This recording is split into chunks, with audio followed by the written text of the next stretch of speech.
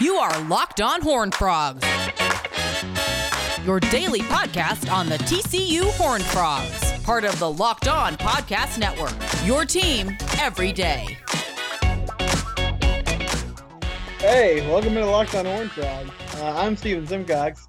My friend Matt Jennings is with me, and last week we had a lot of fun. We got to laugh and joke about TCU beating Baylor, which was a hilarious thing that did actually happen. On Saturday, things did not go as well. Horned Frogs lost 63-14, or 63-17, excuse me. Doesn't really matter, but I'll give them the extra 3 points they got. 63-17. Colt Ellison scored a touchdown, so that was a fun thing that happened. But other than that, not really much going on for TCU. Before we do that, though, Matt, Texas lost to Kansas again. And I know we shouldn't really talk noise because our team is terrible. But playing Kansas next week. And I'm not sure that they're going to beat Kansas next week. I do kind of feel better that KU got the dub this past week. But anyway, we'll handle that later. Let's just take a moment. I mean, I say this with no sarcasm. The most embarrassing loss of the season for TCU might have been losing to Texas at home because they are terrible. They have lost 5 in a row. And, Steve Sarkisian, I think you put it really well. He's kind of already gone through the whole life cycle of a Texas coach, taking an L, 57-56. I gave up 57 points to the mighty Jayhawks last night. Yeah, it's things are rough down in Austin. This is the thing. This is worse than Charlie Strong's loss to Kansas. It's unequivocally worse because it's at home. Because this is year one of Sark. Charlie Strong, like that was the loss that like kind of shut the book. Like Charlie was on his way out anyway, but like that was like the definitive, like you're making a move, right? This is year one in which you thought Sark was going to take you from like being a consistent top 25, but not competing at the level you wanted to kind of team to go from, and you thought Sark was going to take you to the next level, and instead, to your point, they've lost 5 in a row for the first time since I think the 50s. 56, and you're losing to Kansas, and you're losing to Kansas at home. You know, you want to know, Steven, do you know, just off the top of your head, do you know the last time that the Kansas Jayhawks beat the Texas Longhorns in Austin? Do you know the last time that happened? I'm gonna guess never. It literally had never happened before. It had never happened. You can go back to the beginning of record keeping in college football. It had never, ever happened. It is very, very bad. And it's almost worse that they came back and looked like they were going to steal the win back. Yeah. And then went to overtime and lost. It was really, really bad. It was really bad. So yes, it's very, very funny. I agree with you that kind of like TCU getting their lightning in a bottle game out of the way last week against Baylor and then just absolutely laying an egg this week. I think Kansas getting their lightning in a bottle game against Texas on the road this week might bode well for TCU next week, but obviously we've got 5 days to talk about that. So I guess we can talk about the game that Kansas beating Texas. Let's talk about the game that result distracted everybody from, which is TCU getting shellacked by Oklahoma State. Yeah, that was a blessing. I mean, that game last night was on Fox, national TV, Tim Brando, Spencer Tillman on the call. And, you know, like Frogs moved the ball a little bit on the first couple drives, and after that, Oklahoma State really shut them down. And I don't want to spend a ton of time on the game itself, but I do have some more big picture questions. And that Texas conversation actually kind of segues well into what I wanted to hit on first, because UT, I mean, I've seen this narrative kind of going around today. I don't think Steve Sarkisian should be fired, but that's starting to come up. And I'm hearing people say, well, Texas was a mess when he took over, which I get, like in a macro sense, I get what they're saying, but UT was 7-3 in 2020. I mean, Tom Herman was always a meme and just an easy target because of who he was. But they were a win at home against Iowa State away from playing for a Big 12 championship against Oklahoma. And it felt like when they hired Sark, it was supposed to be, okay, plug and play, let's go. We're going to immediately take the next step.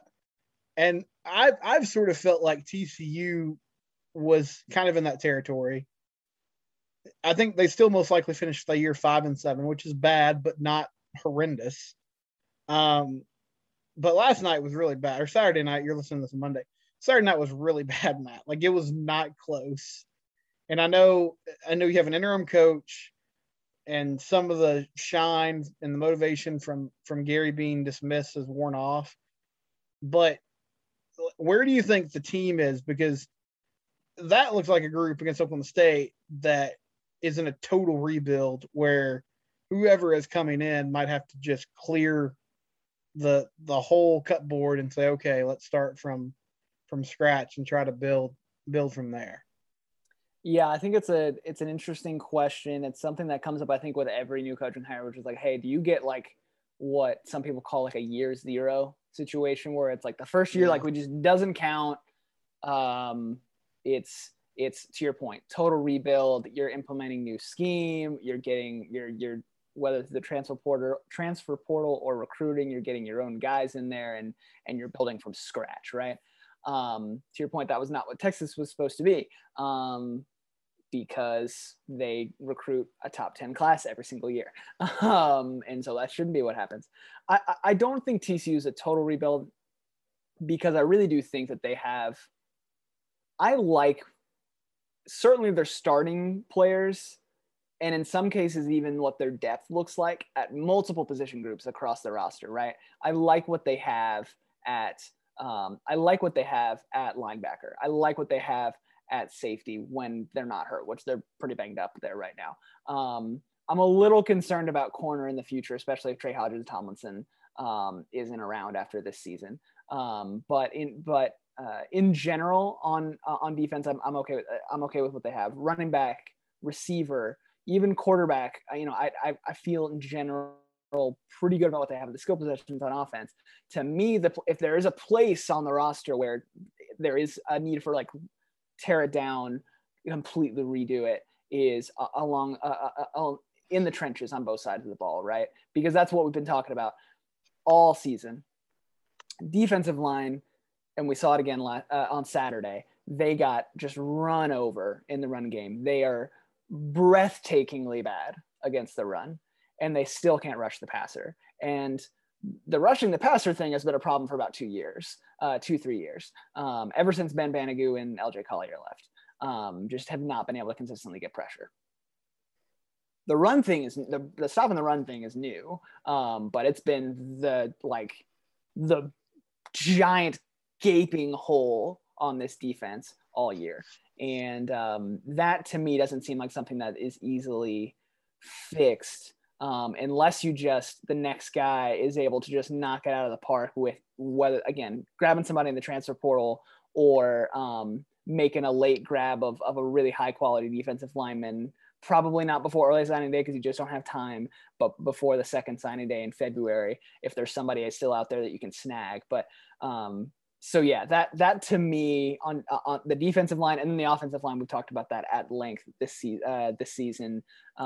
Player development wise, it's just, like they can't block effectively in the pass game. They're a little bit better at run blocking, but they're it doesn't matter if it's Max Duggan, doesn't matter if Chandler Morris, they're getting hassled all the time. And so those are the two position groups that I'm like, if whoever the next guy is going to have to address those two things. And then if you can do those things and just get to yourself to like a net zero and average, like national average at both those position groups, then I think you've got a chance to like be a fun, exciting team, not a team that's going to win a conference title, but a team that's going to be competitive and can surprise some people. But when you're getting bullied on both sides of the ball, in the trenches, it's just really, really hard, and that's the thing is if you change what they're doing at either of those position groups, multiple games this year probably flip. They probably beat SMU if they're not getting gashed in the run game that they were. They probably beat Texas, to your point, and they don't have that what now looks like a very embarrassing loss on your record. You probably beat West Virginia. Like those, you're just a better team. And it's a little cliche to say that it starts in the trenches, but it really kind of does. And that's really the thing that separates the best teams in most conferences from the rest. And so that's what I'll be so that's a long-winded answer to your question, but no, I don't think it's a full rebuild, but I do think there are significant roster issues, particularly at those two position groups that the next guy has to address immediately.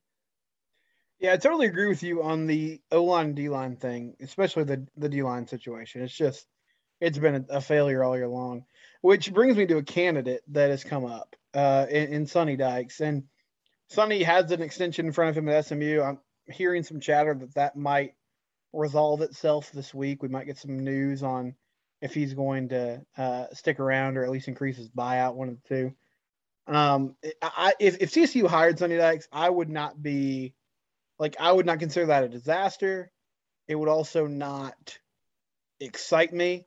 But the fact that they are bad up front has given me more pause the more I think about him.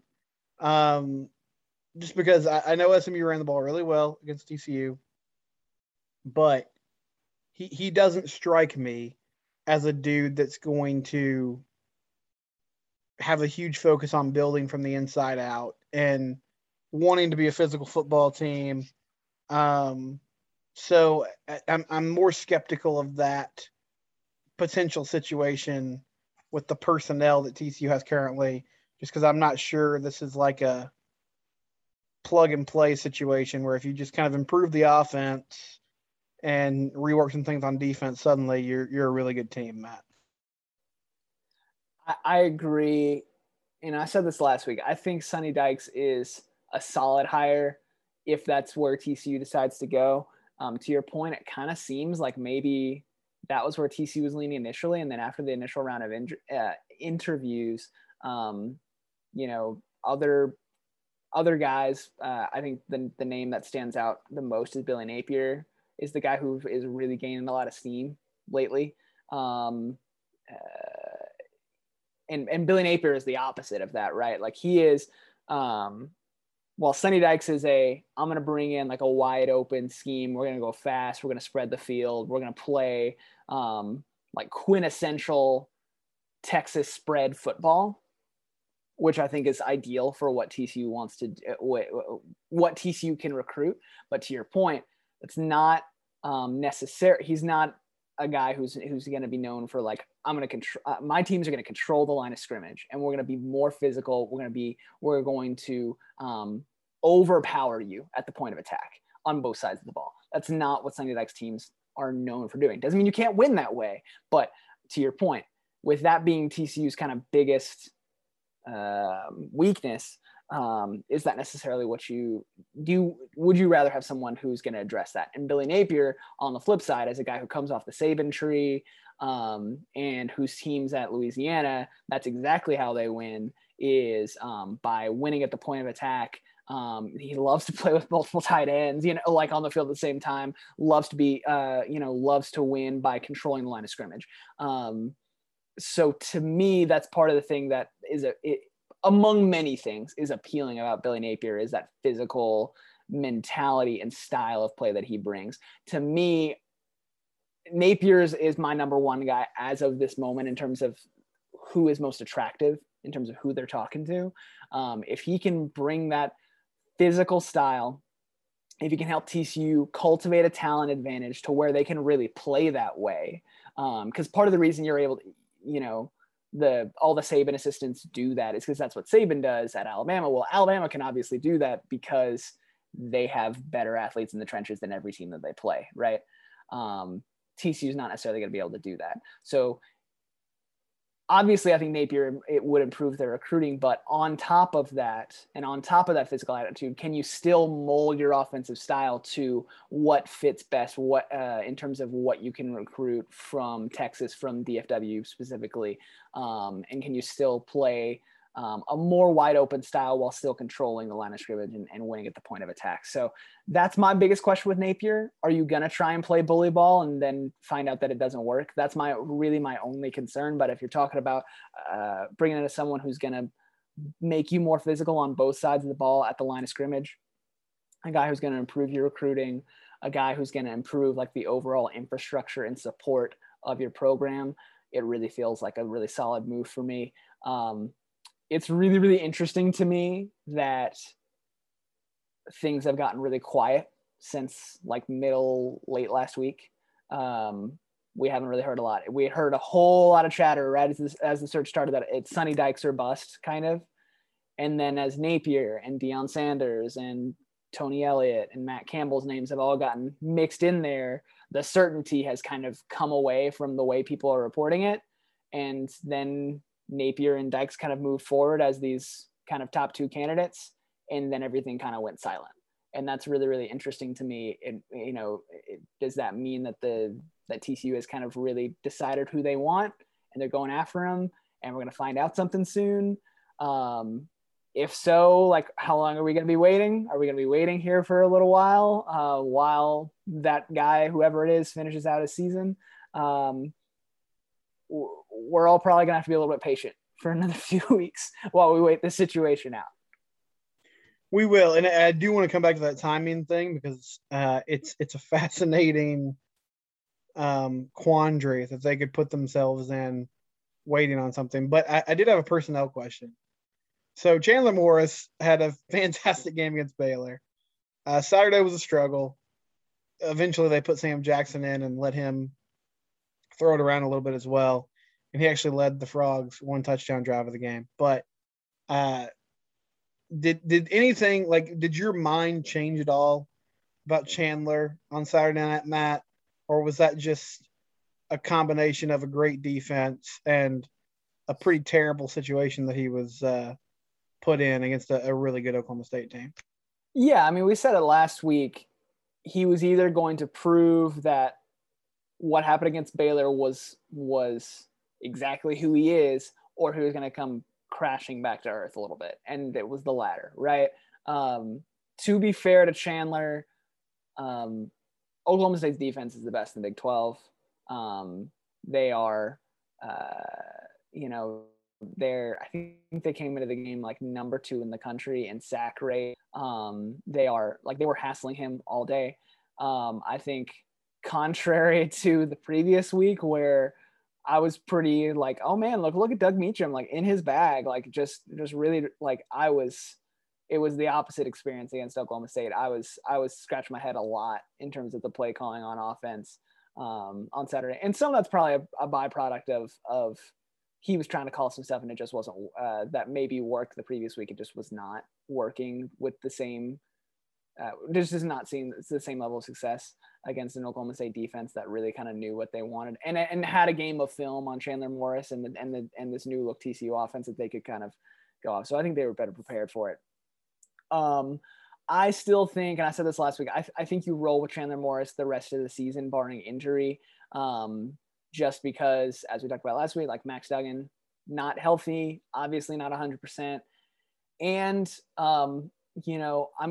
I do want to see how much of what happened against Baylor is sustainable. And I think the only way you find that out is if you give them some more live game reps and see what you have. And then if you get to the end of what'll be 4 games against Baylor, Oklahoma State, Kansas, Iowa State, and you come to find out, oh, Chandler Morris is exactly what we thought he was at the beginning of the season, which is a backup quarterback, then that's fine. But if you find out like, oh, wait, hold on, like your ceiling is higher with a quarterback who can maybe do some different things in the passing game and you can get things more wide open and who also has that escapability, then that is then you should find that out, right? Mm-hmm. So that's kind of where I land with it. I think it definitely threw some cold water, I think, on everybody after what was a really fun game against Baylor, but that maybe was not as indicative of the way things actually are or will be long term. but it was a really tough situation to ask him and the whole offense to put them in against, again, the best defense in the Big 12. Play calling didn't do him a whole lot of favors, just like it hasn't done Max Duggan a whole lot of favors all season. His receivers didn't do a whole lot of favors, just like they haven't done Max a whole lot of favors all season. So again, it's one of those things where it's like there's so many variables involved. It's hard to pull out concrete conclusions without a larger sample size. I agree. And I want to see him for the last 2 games of the year. I think we will. But yeah, Saturday was it was a good reminder that these things are not seamless, and he's not going to come out there and just set the world on fire, unfortunately, for TCU fans. Okay, so back to the timing issue, because as you said, things are pretty silent right now, which that doesn't mean things aren't happening. In fact, I think we could argue that probably means things are happening. We just don't know what things they are. But Billy Napier has sort of emerged as maybe the focus here. His team is going to be playing until December 4th when they play in the Sun Belt Championship game. Matt Campbell's group, if there's still an outside chance of that, they'll be done on Black Friday. I mean, these teams are playing bowl games, but I just mean the regular season. So you could engage with those two in late November, early December. But Matt, I mean, if Sonny Dykes decides to stay put, and then you roll the dice with Napier and Campbell, and both of them say no, all of a sudden you're in a really tough spot, because then you're looking at Tony Elliott or primetime Deion Sanders, and at that point you are barreling towards early signing day. So this is a pretty tight balancing act they have going on over the next few weeks if they're going to try to get a deal done with one of their top candidates.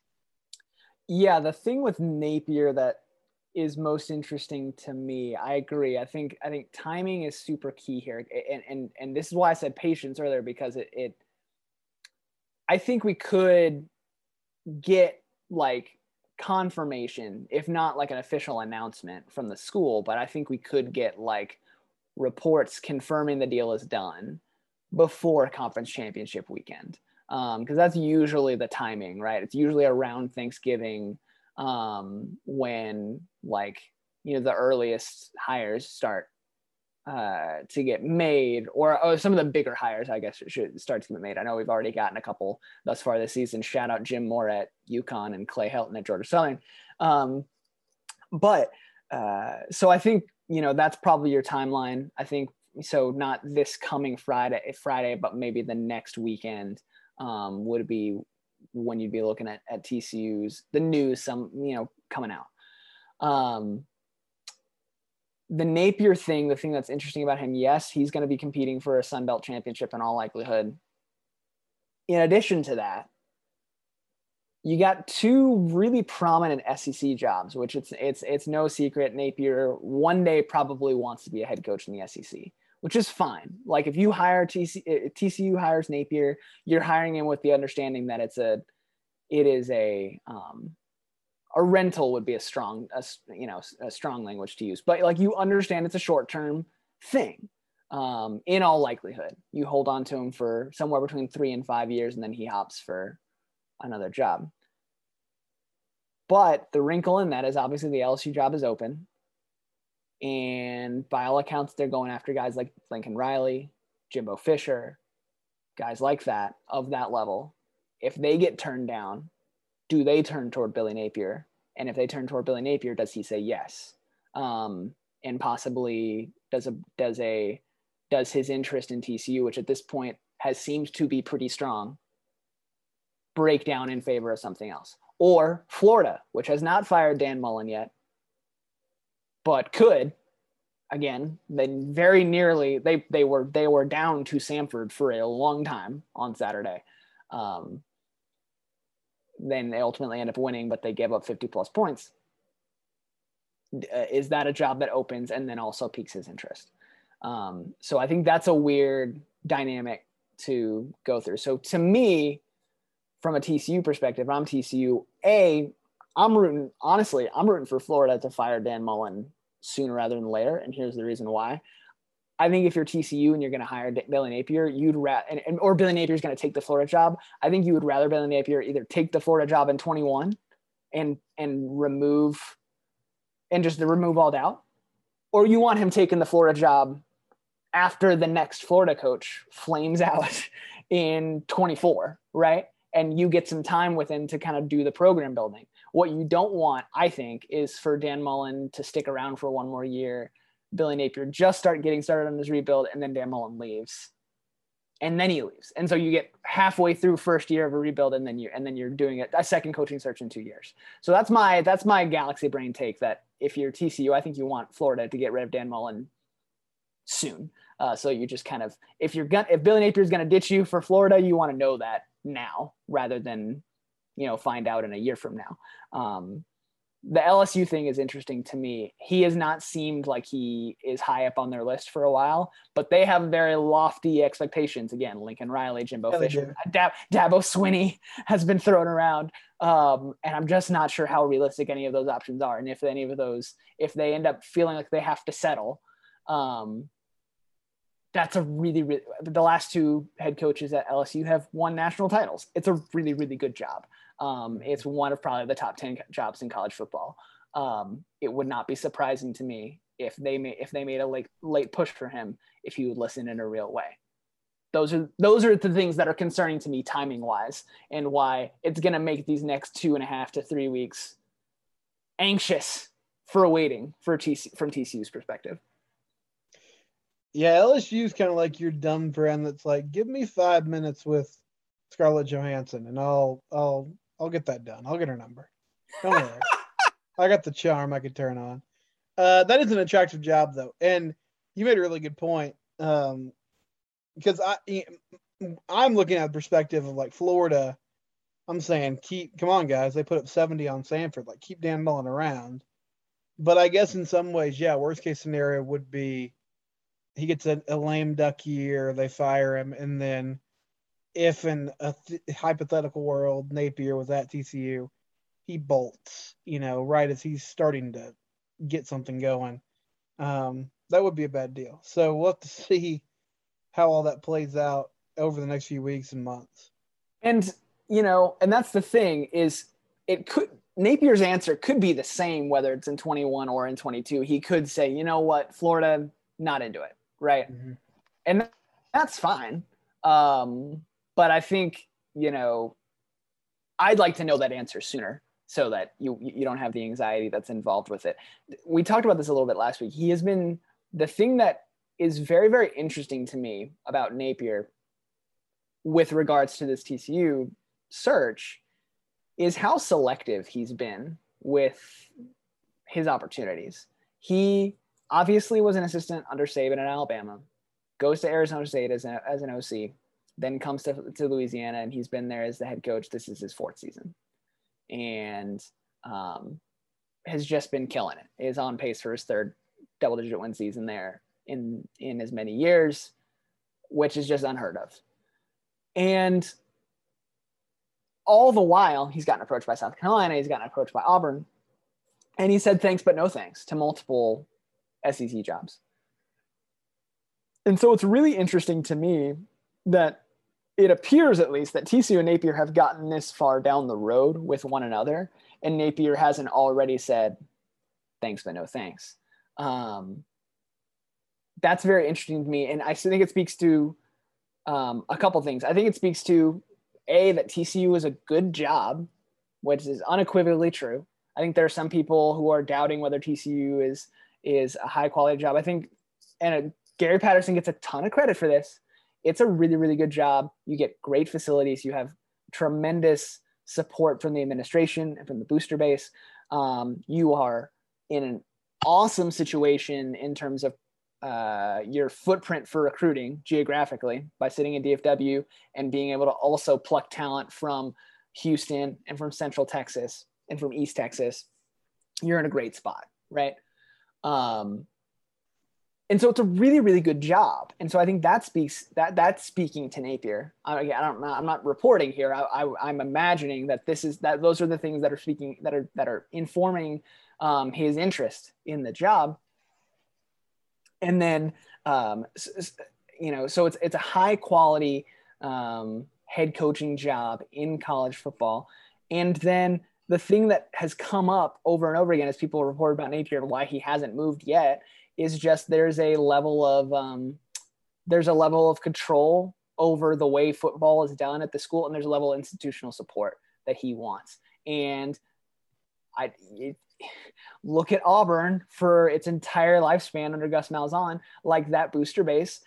They are super, super passionate. They're a little crazy. And I think,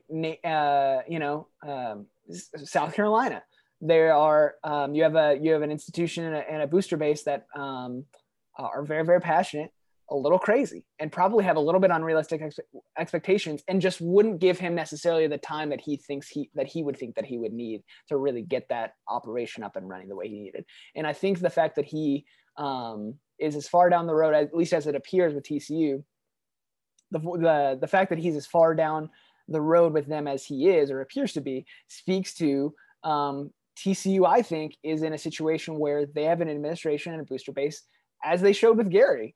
They're not going to panic. They're going to give the guy the support that he needs. They're going to get out of the way, and they're going to let him run the program the way that he wants.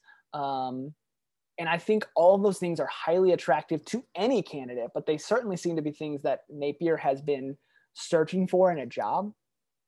And I think those are things that could be helping TCU as they try and make a run at him. The other thing that also stands out is if he really wants, an SEC job and possibly Nick Saban's job one day at Alabama, when Saban eventually retires, I think it's really hard to sell the Alabama booster base, for instance, on let's go hire the head coach from Louisiana. Let's go hire the Raging Cajuns coach. I think they're much more likely to buy in on hiring a guy at a Power 5 school who has had a lot of success. And I think Napier realizes that. And so I think he probably knows, I need to make one more jump before I can make what he would hope is the last jump of his career, which would be to Alabama or to Florida or whatever. And I think TCU, no one likes to be a springboard job, but if TCU is going to be a springboard job for somebody, and that springboard is going to send you to Alabama, that means you on your own are a very, very good job. And you've got a chance to really, really make an impact with this hire if you're attracting that level of candidate who has those levels of aspirations. So now I'm just rambling about Billy Napier and his possible career path, but I'm excited about the possibility of him. I think it would be a great hire. I think TCU's in a really good spot here if he ends up being the guy. It's going to be a really, really anxious 2.5 to 3 weeks while we wait to see if this is how it actually shakes out. Billy, following the footsteps of Dennis Franchione. That would be the way to go. It turned out so well for Fran. Yeah, maybe just forget the part when he got the job he wanted. Anyway, we're going to cover it, and hopefully we'll have some more concrete answers next Monday. I'll tell you what we'll definitely do, though, next Monday is talk about that barn burner of a TCU Kansas game coming up. They got the coveted 3:00 kick on ESPN Plus, big time game this weekend. So we'll be monitoring that as well. Matt, thank you as always. That'll do it for Locked On Horned Frogs, part of the Locked On Podcast Network.